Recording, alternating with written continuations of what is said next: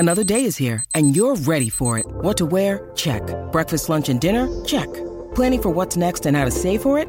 That's where Bank of America can help.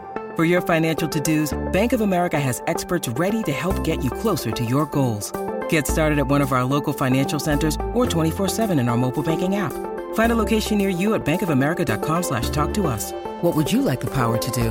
Mobile banking requires downloading the app and is only available for select devices. Message and data rates may apply. Bank of America N.A., member FDIC. This is the Royal Blue Podcast from the Liverpool Echo, giving you the inside track on all the big talking points from Goodison Park. Hello everybody and welcome back to the Royal Blue Podcast. I'm Phil Kirkbride and today joined by Dave Prentice and Adam Jones as we chew the fat over all the major talking points at Goodison Park and look ahead to tomorrow's home game against Watford. We are back at Goodison and very much looking forward to being there. There's only one place to start, and that obviously revolves around team selection and the headache, and not a good headache, for Marco Silva in his pre-match press conference this afternoon, saying Andre Gomez remains a doubt and that Fabian Delph, despite a return to training this week, will not feature. Preno, you are taking charge of the game for one off tomorrow. Marco Silva's taking the day off. Who are you playing in midfield? We're not quite so desperate that I'm going to call on either of you two, but it's a problem. No, it is. It's a big problem. I think he got it wrong at Palace last week. I said this previously in bringing Gbamin on rather than Tom Davies. Tom Davies looked sharper. Obviously, he's more attuned to Premier League pace of football and tempo, and he looked quite bright. Admittedly, only for the 10 or 15 minutes that he was on for. So, I suppose it's Hobson's choice, really. So Tom Davies would have to start, and Gbamin. I mean, there aren't many other options, to be perfectly honest. If you're going to stick with the same structure, the same shape of team, there's nobody obvious I'm missing out, is there? No. That's it as far as midfield selections go. So no, it's disappointing, and we spoke about it, so earlier in the week. That a lot of it is born of the fact that the people were brought in during the summer transfer window at the last minute. They've taken a bit of time to get up to speed, so they are possibly not fit enough to start games just yet. Gbamin would worry me, to be honest. Because he looked like he needs a little bit longer, I think, to get to the pace and the tempo of English football. But if you're going to do it, you need to do it in match action, and so hit the ground running. But now it's a concern, certainly.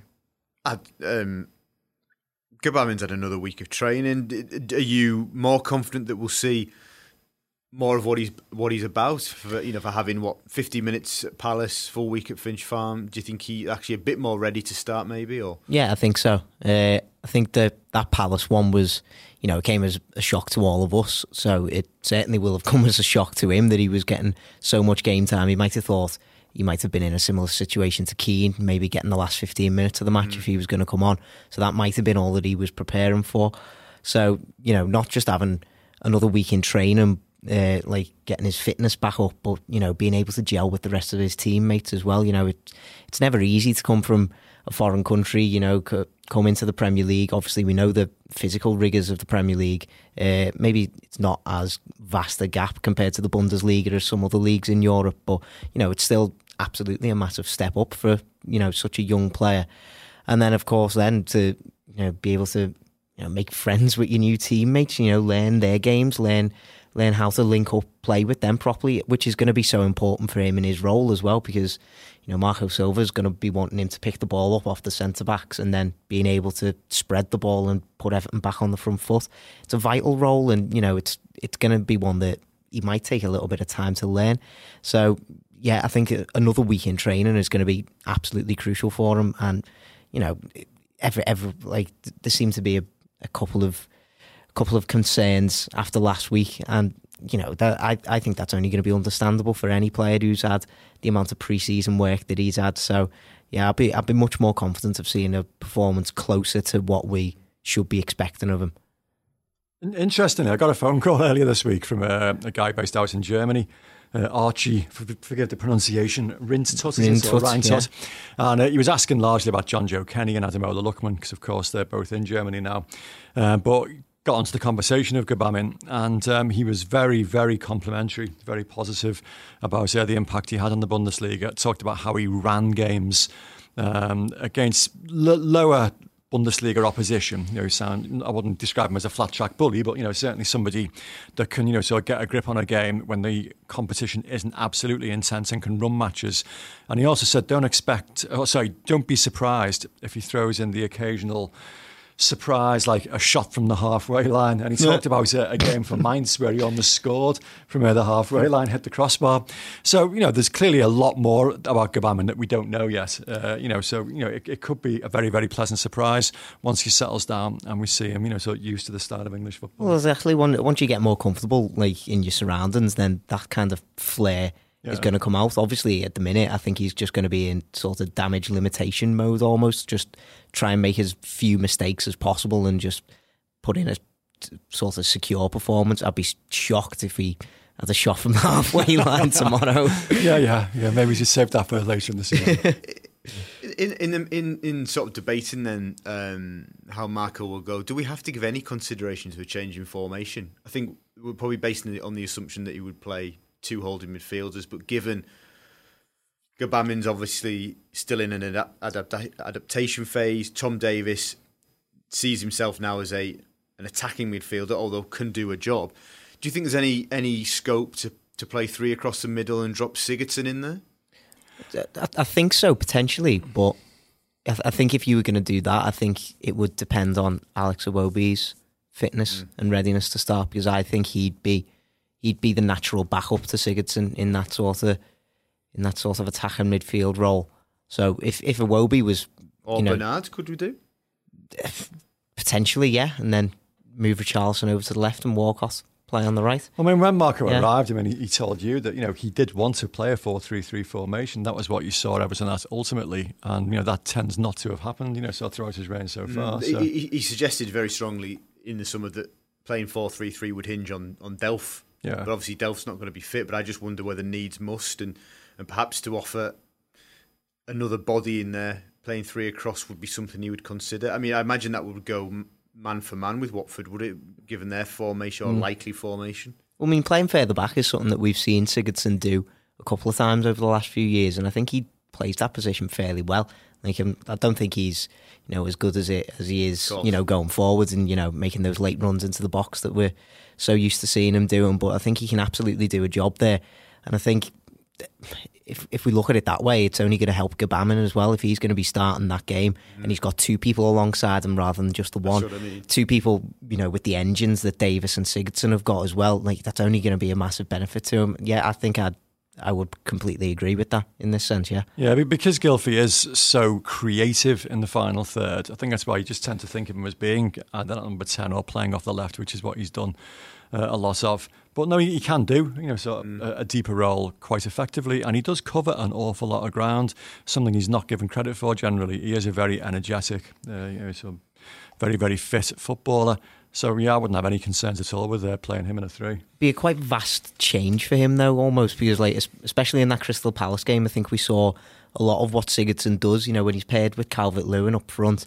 You see Calvert-Lewin is very energetic and he likes to run the channels and he's dropping back to win the ball, and it almost leaves Sigurdsson as the striker almost. He's the one who's picking the ball up in the middle and doing everything with it there. So it'd be interesting to see how Silva tries to nullify that. Like, almost then Calvert-Lewin would be told, or Keane, if he was to start the game, they'd surely be told, you've got to stay in the middle now. You can't be running the channels too much, because otherwise there's just going to be a gaping hole right through the middle that Everton just aren't going to have anybody inside the box. So I think it does raise its own little issue in that sense. Sod's law, isn't it? Just, we're only second match of the season and one area of the team already is suffering significant problems. One very unfortunate suspension, 2 injuries, one after 2 minutes of a pre-season game. It's just bad luck more than anything. But these things happen to most teams during the course of the season. It's how you handle it and how you adapt to it that dictates often how you fare. Of course, and as we mentioned at the top of the pod, and we can't rule him out because Marco certainly didn't rule him out, was Gomez. What's our hunch? Do we think that, Marco saying he's a doubt but would probably be named in the squad list? Is that, reading between the lines, is that Marco saying, I think he'll be okay, but let's see? I don't know. He's normally quite up front, isn't he, Marco? He's not. He doesn't play too many games. I was heartened last week that it appeared to be like a trauma injury. It appeared to be a kick, and normally players can overcome that, if needs be, with a bit of a pain-killing, sort of injection or something. Clearly, if it's a muscular problem, you can't do that. You need to let it recover properly. So if the situation is such that we need him that heavily, possibly he could be pressed into action. But, you're taking a gamble then, aren't you? With a footballer who is going to be very, very important to Everton this season. Disappointing, but we have to just get on with it. Indeed. And the last one on this, as you mentioned before we came in, of course, reminded me the corresponding fixture last season was dominated by one man, and that was Doucouré, who ran the game from midfield. And of course, you would imagine he'll be playing tomorrow, which only sort of heightens the concerns, I think it's fair to say, about that area of the pitch for us. I think absolutely. I don't think it was any surprise to anyone to see him linked with a move to Everton again across the summer. He seems exactly the type of player to me that Marco Silva would love to have in his side. He's just big, energetic, as good defensively as he is going forwards. I was talking before about Sigurdsson, about making late runs into the box. I think Doucouré, especially in that game at Goodison, he showed that he's absolutely capable of doing that, and not just that, he's capable of bringing the ball forward with it as well, running 30, 40 yards and then playing an incisive pass. So, yeah, he's going to cause a lot of trouble, and, he'll have been looking at Gbamin last week and he'll think, I can probably have a bit of a go at him. So I think Gbamin's going to have to be up right up at the top of his game to try and stop Doucouré, because we certainly didn't last season, and we were quite lucky to come away with a point after that game. So hopefully, if we can keep Doucouré quiet, you'd be confident everywhere else on the pitch that we're well matched to keep Watford quiet everywhere else as well. Yes, so a big test for the new boy tomorrow. A return to Goodison, as we mentioned, where the atmosphere towards the end, certainly in the second half of last season, was genuinely electric. Preno, are you confident that we will have that level of atmosphere from the start, or do you think to get the home fans up at that level, do we need to see one of the new attacking faces in the starting lineup to give everybody a buzz? I do think so. I mean, it's weird. It's the first home game of the season, so the atmosphere is normally a little bit more charged. But I think where it was helped an awful lot last season is that there were so many bigger games in the second half of the season. The siren was introduced, obviously, for the derby match. I mean, the siren's great. I can't wait to hear that again, because just hearing so many players talk about it, and they all talk about, what an impression it makes on them in the tunnel. Was it Richarlison, the latest this week, to say about the hairs on the back of his neck? So they could smell blood. Exactly. Yeah. It does. It makes a difference. I mean, I'll never forget, Jordan Henderson's face when he stood in the tunnel, and you can see him looking around, going, "What the hell's going on here?" And it does. It makes a difference. And Watford have heard Z cars many times, but so have they heard it preceded by a siren? Probably not. So that will help. But no, last season there were so many big games after the derby. Obviously, Manchester United, Chelsea, Arsenal. The kind of games where you would expect to get a good atmosphere. Watford, with all due respect, probably wouldn't be a fixture we would expect it to be quite as charged. So yeah, it probably will need a new face or two. I'd love to see Iwobi starting.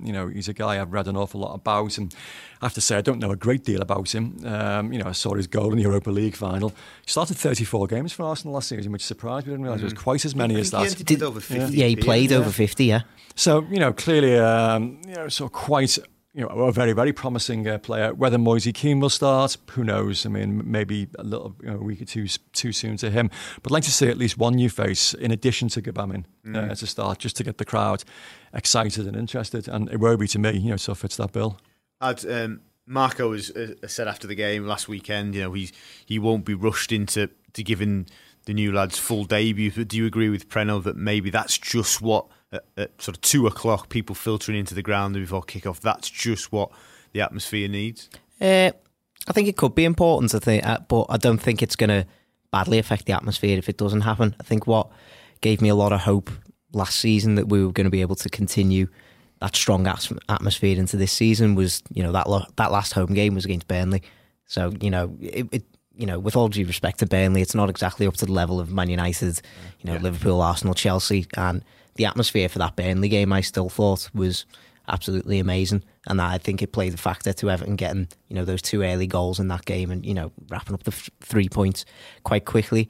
And as Prano said, opening game of the season at Goodison at least, it is always that little bit more charged. And I don't think it's going to be any less affected by, if we see, Keane and Iwobi on the bench. I think it'll definitely give fans, a little boost. If they see Keane or Iwobi, they'll go, oh yeah, that'll be, this is really exciting now. But it's still really exciting to see Everton back at Goodison, especially with not having a pre-season game at Goodison this year. I think, the want to get back to Goodison is really been building for fans over the summer. So yeah, I think the excitement's just going to boil over regardless. I just hope that if they are on the bench, as we sort of suspect they may be, that we don't get impatience early doors. We don't get 20 minutes in and groans when Calvert-Lewin can't hold the ball off.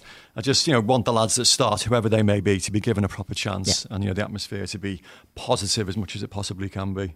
Seeing Gomez on that team sheet would help. Help, yeah. Just speaking on Keane, and a lot's been said about him over the last sort of 5, 6, 7 days. There's a lot of pressure on this kid, isn't there, Preno? Do you think we as a fan base will be patient, and because it's not an impatience born out of anything negative, it's an impatience because he feels like a truly exciting signing. We want to see him, but it sounds as though they're going to keep him on the reins for a little bit. It does, yeah, and understandably so. I mean, he's a young lad. He's 19. He's making a huge step in his life, and I thought it was quite telling. Was Marcel Brands talking to his mum? So it was the press conference actually saying, "We're going to look after your son. Don't worry." And clearly this is a very, very young man taken out of his comfort zone, and a completely new culture and environment, and he's going to have to try and come to terms with it very, very quickly.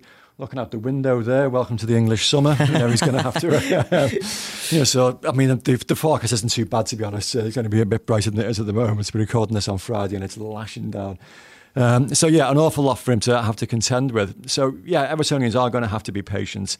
Not a quality that they're being described as having so often in the past, but he could be a very, very exciting acquisition if we can give him a bit of time to grow.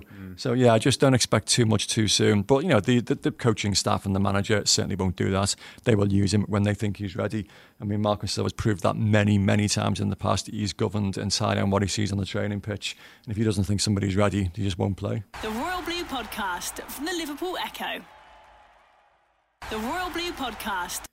How do you think the man who ultimately he's probably looking to replace is feeling right now, Dominic Calvert-Lewin? Do you think there would be any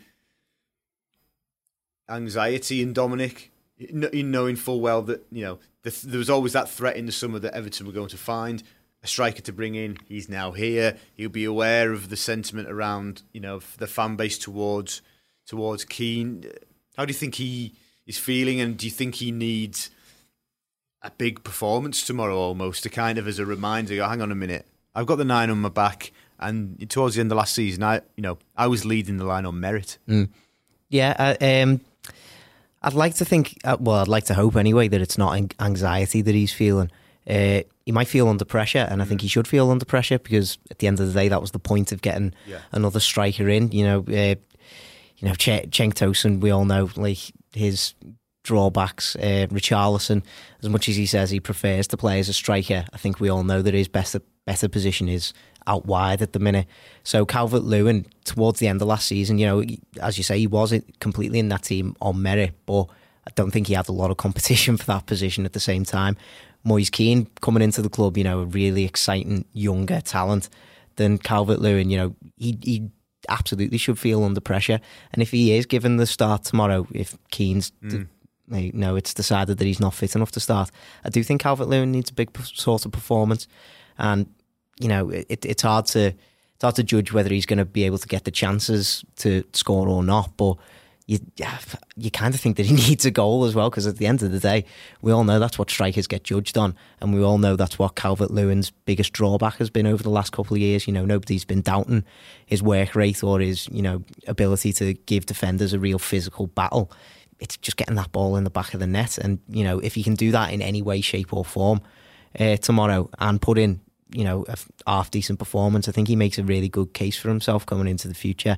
When Keane is fit, that you have got a battle here. I was going to say Calvert-Lewin pulling out a performance akin to the level he produced towards the end of last season actually helped Silva, because it would dampen for a little bit the clamour for Keane to play and allows the manager and the player to bed in a little bit longer. Yeah, totally. It could help everybody concerned. It's funny, because strikers are governed purely on goals. A striker can do very little, score a goal. It's there on the score sheet, and you consider it a success almost. So whereas Calvert-Lewin does so much, around the pitch. It's very, very productive. He's energetic. He presses defenders. He holds the ball up really well.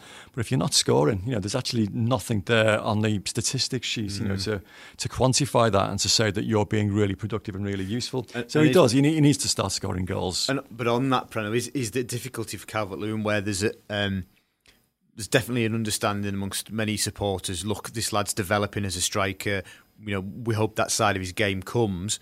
But the asterisk kind of is, but we fully expect him to do the things we know he's already good at consistently well all the time. And I think perhaps Dominic's, if he reflects on the Palace game, would be didn't quite come to those levels on holding the ball up, chasing, running the channels, etc. I think that's possibly why, certainly in the ground, there was such a reaction when Keane came on.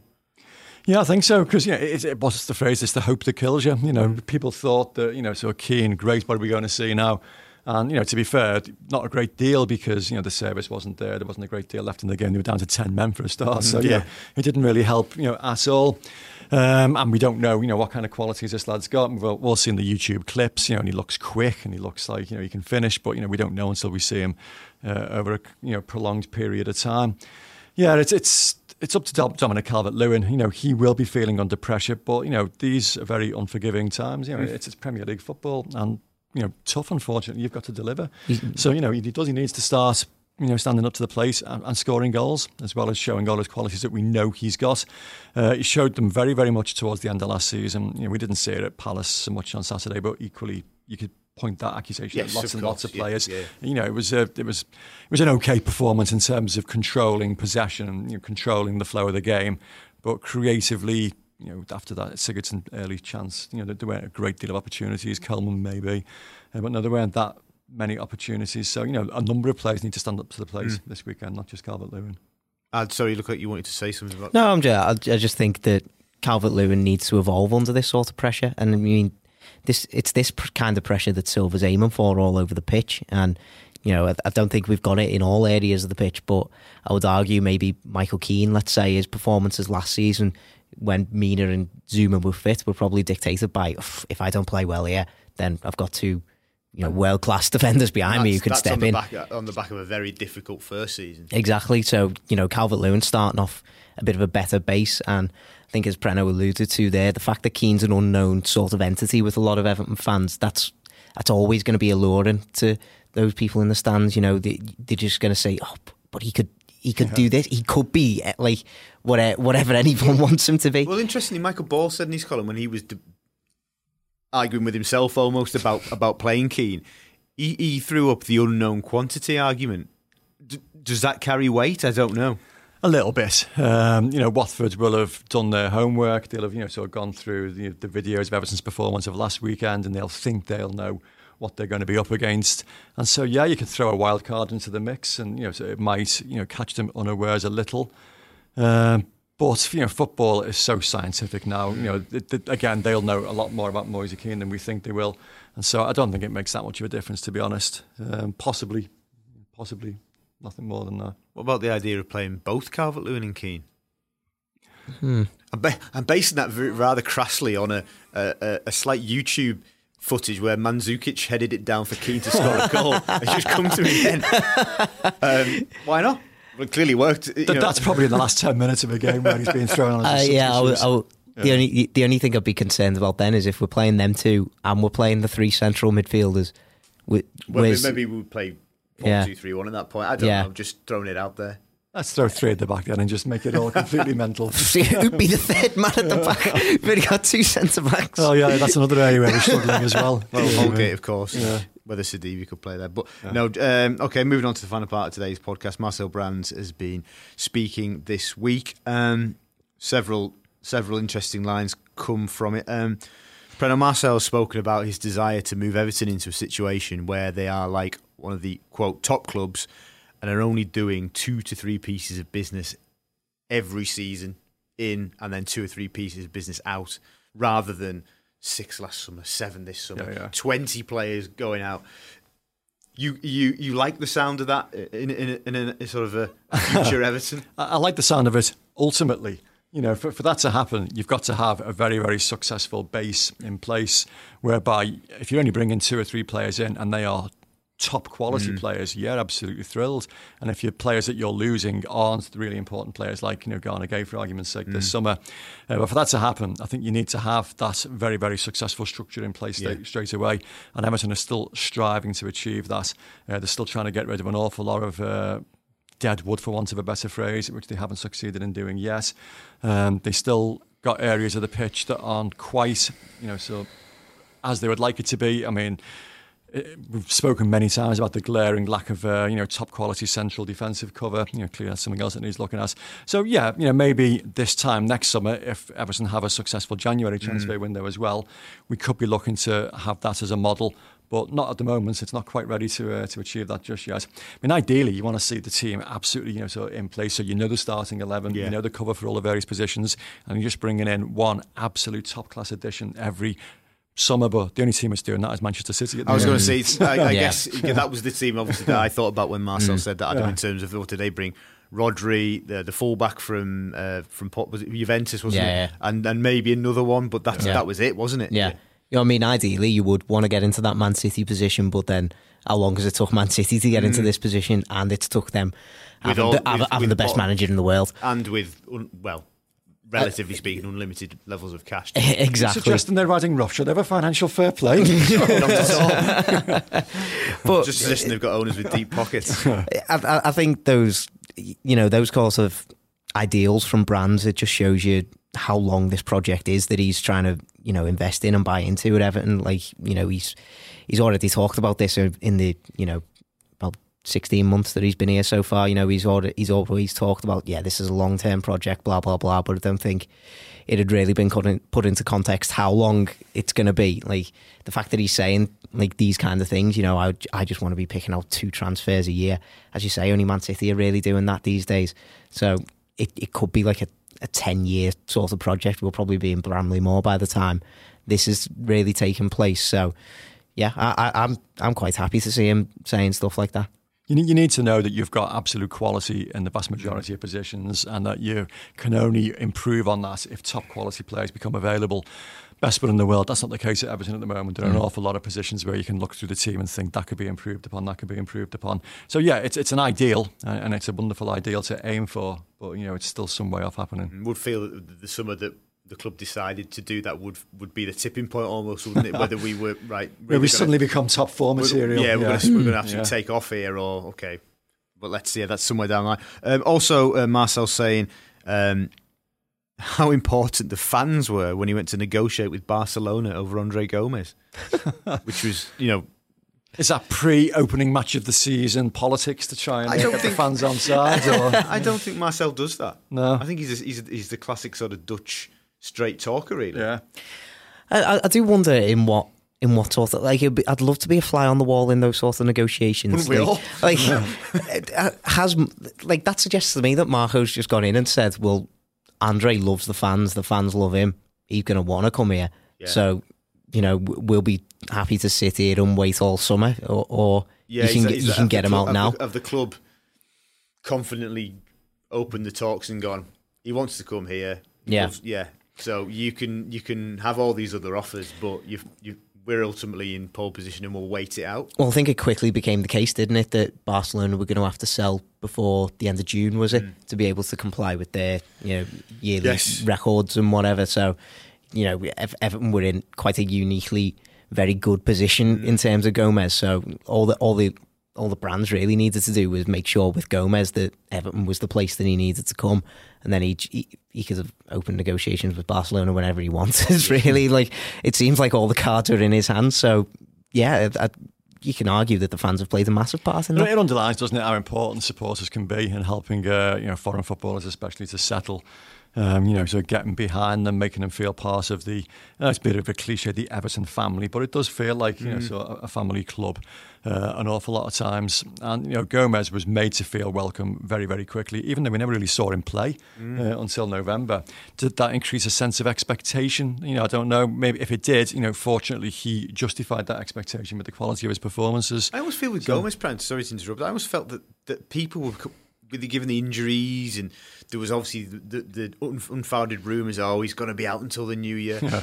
I sense, speaking to some, certainly not this is only a small sample, but as some fans had started to become a little bit sort of sceptical about him, and then bang, Palace in October, like, oh wow. Well, I didn't know quite what we were guessing him in, because again, he was quite a late acquisition and it was only on loan, and you just think, is that being brought in just to fill a hole? Should a hole arise? Didn't know a great deal about him, and so it was a very, very pleasant, positive surprise. When we saw him play and we realised what a quality sort of acquisition he was. Should have watched my YouTube videos a bit more, shouldn't I? But no, it does. Sort of expectation levels sort of change all the time. I think you couldn't really it was hard to ignore his time at Barcelona when he first came, wasn't it? And, we all know that it went a bit downhill at Barcelona, but he was fantastic at Benfica and Valencia. And, after those first few weeks, I do remember people were saying, is he ever going to get a game? Yeah. But thankfully he did. And, I mean, I don't think we can undersell how good he was in that Crystal Palace game, considering how long he'd been out with that hamstring injury. And it was such a surprise to see him. Like, he hadn't even made it to the bench before that Palace game, and he was just straight into that starting lineup, played 70, 80 odd minutes, was it? Yeah. And the biggest surprise for me that Palace game was the turn of pace Tosin showed with after that touch. I thought, where did that come from? With that fantastic through ball from Michael Keane. Exactly. Settle for that again tomorrow. Indeed. The last sort of bit on the Brands chat. He spoke interestingly, saying how confident he is that Marco Silva will improve the young players who've joined the club. Do you think we've seen that evidence last season of Marco improving players? Yeah, I think so. And he's quite vociferous about that being what he's there to do. He's a coach. He loves to do his work on the training pitch. Bringing players on, and maybe that is part of the transfer model. Buying players like Moise Kean and Alex Iwobi, who are very young, with the knowledge that they have great potential, and they've got confidence in Marco Silva to improve them and turn them into even better footballers. Last season, just trying to think if there were any, sort of absolutely glaring, examples of that. I mean, Lucas Dean hit the ground running and started producing, sort of excellent performances from the word go. Calvert-Lewin progressed steadily during the course of the season. I wouldn't say there was any absolutely dramatic improvements. Tom Davies is the interesting one for me. Pre-season was playing in a completely different position, which suggested that they see a different role for him. And he's a player that clearly has ability, and we don't know quite where he fits in at the moment, so in the grand scheme of things. And it's going to be a very, very big season for him. Tomorrow's going to be a very, very big game for him because we totally expect him to play. And if he does, and he can have a significant impact, who knows? This could be a platform then for him to finally make this, I won't say breakthrough season, because he's had a few of them already, but the season where he actually starts to finally establish himself. So there's a lot on the line tomorrow, and winning's so important. I mean, okay, it was a frustrating opening day at Palace, but a point away in London's not an awful result. It starts to look bad though if you can't build on it and win your first home game. So yeah, very, very important day ahead. I think in terms of young players, Richarlison was the big one for me. Like, obviously we'd seen him have a season in the Premier League, but it was very well documented that he scored 5 goals quite quickly for Watford and then trailed off and didn't bag any for the second half of the season. So it was interesting to see Richarlison come in. I think he performed pretty consistently throughout the whole campaign. He was easily one of Everton's best players, finished as joint top scorer, got called up to the Brazilian senior side, scored an absolutely crucial goal for them in the Copa America final. Like, if that doesn't show massive progression, then I don't know what does. And I think what's interesting with Silva is that, yes, he does obviously want to promote young players as much as possible, but he's not going to do it at the expense of, reducing the quality in his starting 11. If a young player isn't good enough to be starting, then they're not going to start. Yeah. So he's got to try and balance that. And I think it's interesting that we're seeing, the likes of Moise Keane come in, the likes of Gbamin come in, who's only 23, Alex Iwobi coming in, who's only 23. These are players who definitely improved the quality of the squad, but they're still young players as well. So I think we're starting to move more into Marco Silva's mould. We're going to see how much he, is going to be able to improve these young players. Well, of course, for want of a better phrase, that is the project, isn't it, at Goodison? Because ultimately, as much as Marco wanted and would want more experienced players to come in because they're ready-made, they cost money, don't they? And obviously that's the project at the minute. Younger players, prove them, probably sell them on at some point, and so forth, and build. Yeah, to be honest, I overlooked Richarlison purely because he seems so established already. He's had that successful introduction at Watford, and cost such a huge sum of money, comparatively huge at the time. But now he's been an absolute breath of fresh air, been a great signing, and is now one of the most important players in the squad. If he's not on the team sheet, you're disappointed, really disappointed, because he makes such a big difference. But he's kicked on again even more since his time at Watford, and yet that is part of the model. I think bring players in with great potential and to make them even better. Indeed, so Richarlison facing his old club tomorrow at Goodison. Gents, this is the part of the podcast where I ask you for your prediction. Well, as you both know, I'm doing this pools project at the moment, thepools.com, which is a betting website out there. And I have to do predictions for them, and I've gone for the home win. You'd be surprised to hear that. My daughter's always telling me off because I'm always too negative, and I say realistic. But now I've gone 2-0. Whether I'm being a little bit over-optimistic, thinking a clean sheet, I don't know. But, defended well last week, so no reason why not. The lack of goal threat in the final third worried me a little bit last week, but I still think there'll be enough to win 2-0. Watford, very, very disappointing opening day for them. Brighton might have caught them cold, might have had a new manager bounce, I don't know. But no, I'm pretty confident. I think the Toffees are going to win, going to score a couple of goals, and we're going to keep a clean sheet. I nearly agree. I think a 1-0. I think Watford are going to want to bounce back after that. After that disappointing opening day, but I think Everton should just have enough, be able to keep a clean sheet at home, and I'd be backing Richarlison to get the only goal. Scored the opener in this fixture last season. From an assist from Gomez, fingers crossed. I fancy him to score. I agree with Preno. I think 2-0. Confident that we will do the business and get up and running, and everybody will have a pleasant Saturday evening. So fingers crossed, and stay with us online for all the best analysis, news, opinion from the game, and all the fallout in the days afterwards as well. And of course, we will reconvene early next week for another Royal Blue podcast. So thank you very much for listening, chaps. Thank you for your company. You have been listening to the Royal Blue podcast. You've been listening to the Royal Blue podcast from the Liverpool Echo.